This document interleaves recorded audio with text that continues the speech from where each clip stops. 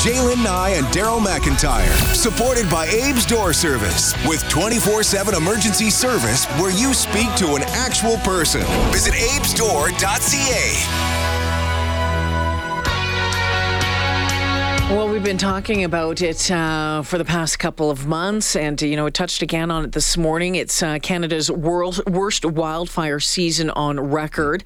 Some new numbers this morning show the Canadian, it's the Canadian Interagency Forest Fire Centre website says there are 487 active fires across the country this morning, about 253 of them out of control. There's smoke warnings down into the States, and we know that in Alberta and right across the country that Indigenous communities have been impacted dramatically by the forest fires this year and in years past. And we've seen so many evacuated, in some cases buildings and parts of their communities burned down. That was earlier in the fire season, primarily in the month of May.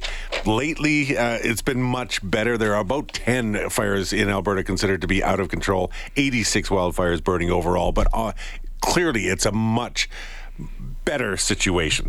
But the impact and the fallout and dealing with it after the fact can go on for a long, long time. So how do you deal with that for Indigenous communities, being sometimes in remote areas, sometimes and just living off the land or being part of the land? It can be a huge challenge. Amy Cardinal Christensen is Parks Canada researcher, also host of the Good Fire podcast, joining us this morning just to talk about fire stewardship, especially for Indigenous people, climate action, cultural practices, all of that. Good morning, Amy. Nice to have you on. How are you? Yeah, good morning. Thanks. Yeah, I'm pretty good, thanks. I'm up at Pusqua Camp up here, so just north of Fox Lake, which is a reserve of Little Red River Cree Nation. So tell us what the situation is like up there right now. We know that a lot of folks were eventually starting to go home, but we haven't heard any real first-hand accounts about what that process has been like, what's left, trying to recover. What's going on up there? Yeah, so at the camp, there's still active fires, so we're still working on those. And I think the big thing right now is just getting the community ready so they can go back. And that's Little Red River Cree Nation is doing a great job of trying to speed that process along. As you know, when communities return, it's not just as simple as returning. They need, power, they need water, they need their medical centers back up and running, they need, supplies. So, yeah, it's not just as simple as, just that you can go and flick the lights back on. There's a lot of people that go into helping communities return. Oh, and it's also difficult because of the location. I remember when the evacuations were underway, it was by boat or by air, right? It was by the ferry to get out of that community, and then the fire ended up sweeping into it. How much of the community was lost, and how much is there still to go back to? Yeah, so I think for the official record that they have there, it's I think it was 82 homes. So, yeah. So I think, obviously fire has had a devastating impact there. And but I think they're trying to do a good job of cleaning and getting people back and then getting people housed as soon as possible.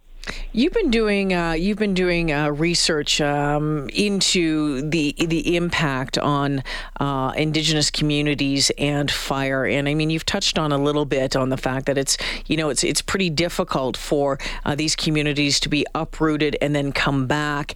Give us an idea of how folks are feeling right now, and with that return on the horizon.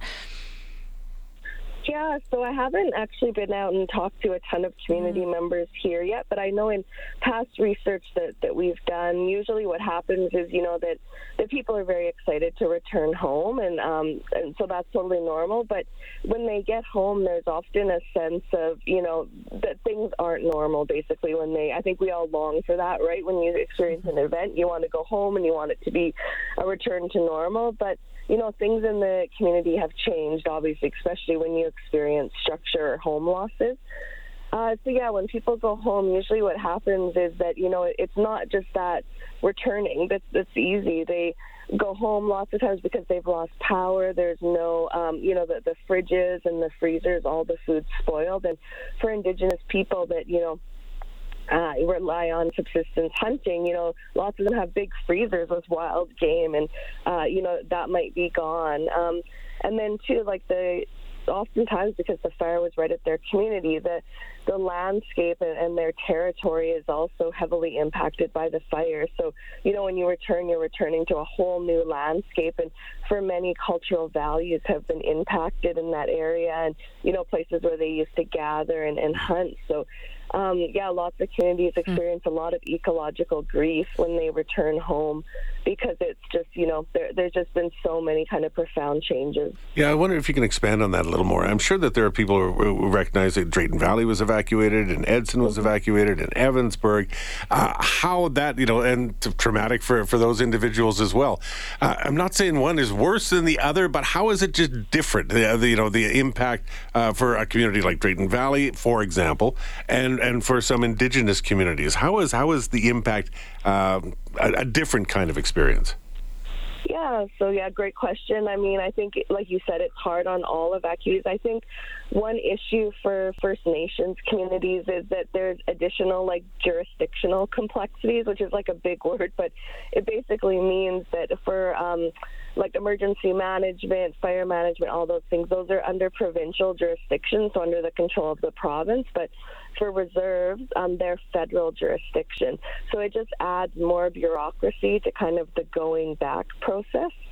As well, as you were talking about, the access right to communities. So for Little Red River Cremation, they've got a small barge to get in and out of the community there, and other communities that we've worked with as well. It's not easy to get supplies in and out for that kind of rebuilding process.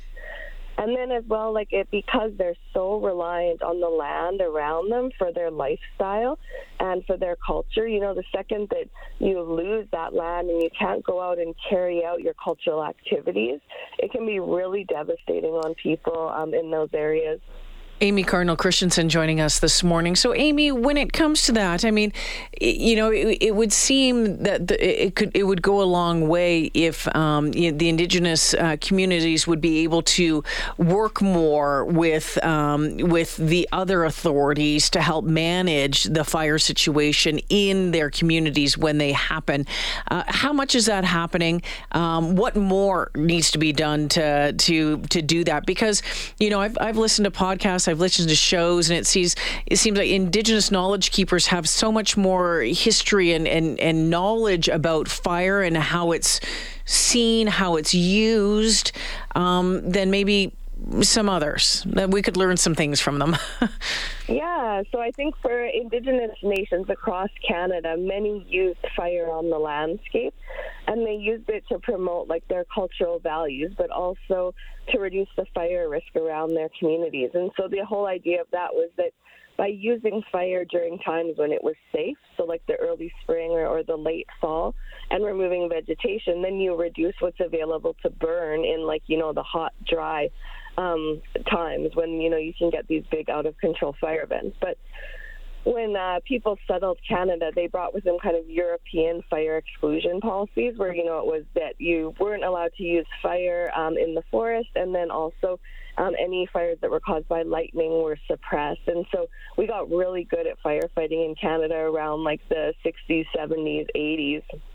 And so what's happened with that is that because of that, we have a lot of fuel buildup on the land. And when we combine that with forest management practices and also combining it with climate change, we're looking at really increased risk to many communities. And so Indigenous people have kind of been left out of being involved in fire management decisions in their territory. So not only during a fire, but even leading up to a fire and how that forest is managed. And so there's been a real push by many nations, especially in the interior of British Columbia, to bring back Indigenous-led fire stewardship to the land. It's a great conversation to have, and hopefully some action results from it. Amy, thank you so much for your time this morning. Thanks for giving us some perspective on this. Okay, thank you. Have a nice day. Yeah, take care. Amy Cardinal Christensen, Parks Canada researcher and host of the Good Fire podcast, joining us this morning. 6:45, a quick pause here. When we come back, cycle back around to that conversation that we're having about the Well, maybe the best/worst summer job you've ever had. Stay with us. Another one bites the dust. Another one bites the dust. And another one gone, and another one gone. Another one bites the dust, yeah. This Morning with Jaylen Nye and Daryl McIntyre is brought to you by Abe's Door Service, where service is their specialty. Visit abesdoor.ca.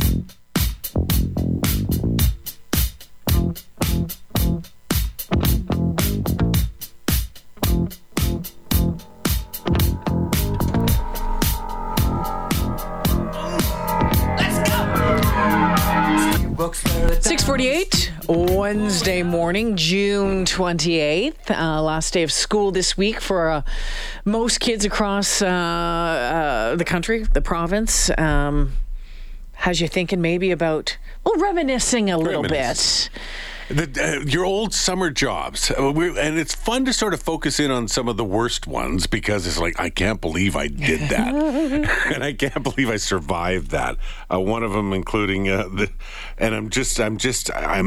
empathy is there on this one. Worst one was cooking burgers over a hot, greasy grill at the Burger Barn in Sylvan Lake. So you're in Sylvan Lake. Everybody's there having a blast in the summertime. The water slides were there probably back in the day and it would have been wonderful. And you're in a kitchen breathing aerated grease. Yeah, but you're making people happy because you're giving them that nice burger and a hot, salty fries. Yeah. Oh, yeah. That makes it so much better. Steve says, summer of 73, I lived in Turner Valley, mopping oil from around the compressors at the local gas plant. It was loud and it was dirty. Gary was rolling sod by hand at a sod farm. Yeah, that's a tough job all through the summer. Anne Marie is with you with the strawberries. Oh, strawberry picking. Strawberries, brutal. I planted strawberries maybe that goes back to why I'm not necessarily a strawberry fan. I'm not a big strawberry fan, although I planted strawberries this year. Actually, my husband said, "What? You don't eat strawberries? Why did you plant them?" I'm like, "Oh, it's apparently something you're supposed to do." I don't know. We'll try it. Robert says, alfalfa is heavy. Clover-filled feed hay is full of bugs, and the horses ate quite a pile daily. Farmers either for fun or profit earn their keep. Yeah, if you have alfalfa bales, it's heavy stuff. So Why you is start it so tossing heavy? those. It's just instead of the grasses, there's grass hay. There's alfalfa that goes in there. It's got a lot more nutrient. It's almost like it's torqued up feed, right? It'll wire up some animal. Is the but it's really good feed. Does it smell really good? No, it can smell good. Although I can't describe it. It's a weird sort of smell. It's sort of a musty, almost semi-bitter sweet. I don't know how to describe it. Anyway, heavy is all get out. Because I think it holds a little bit more moisture. It's just thicker stalks, thicker everything. Yeah. The worst summer job. I think one of the coolest ones, I talked a lot about my friends working at McDonald's when I was a kid. We also had, Dairy Queens, right? I mean, and a lot of my friends worked at the Dairy Queen as well. But there was one Dairy Queen in Sault Ste. Marie that still served the hard ice cream, not soft serve. It was the best, and I think it's still there. And you can't find the hard serve ice cream a lot in the Dairy Queens anymore. And that place was a popular spot because they made these massive ice cream cones. Do you remember that when you were a kid, though? Not just the little teeny weeny ice cream. You used to get like triple decker, massive the size of your head ice cream cones. Lactose intolerant. I can't justify any of this. Well, you could do a yogurt. I'm just punching air over here. Cody sitting out there in the sun, sweating with no ice cream. Yeah. I do remember as a kid wondering, when I become an adult, I'm eating at Dairy Queen every day. Because why wouldn't I? Because I can afford to. Banana splits every single day. Oh, my goodness. Would Peanut make sense butter to me. parfaits. Oh my gosh, now I look at it, it's like it's slathered on my thighs, call me happy. But jeepers, it just puts on weight. I just look at it now. Yeah, well then you got to have two of them. That way it balances out on each side of your butt. Spread it out a little bit, yeah? Yeah, perfect. What are your worst summer jobs, most memorable summer jobs? Maybe it's not worst. Maybe it's just memorable. Fire them into us, 780-496-0063. What did you see? Listen to this one. Lonnie says, when I was 14, I worked a summer at a pig farm, shoveling pens. Hot, stinking, gross. I literally showered every night until the hot water ran out. Then I doused myself top to bottom with Brute. Don't judge. It smells better than pig crap. I would agree with you on that one. No judging. There you bring go. on the Brute. You bet. Maybe it's better that it wasn't Stetson. So there you go. It's 6:53.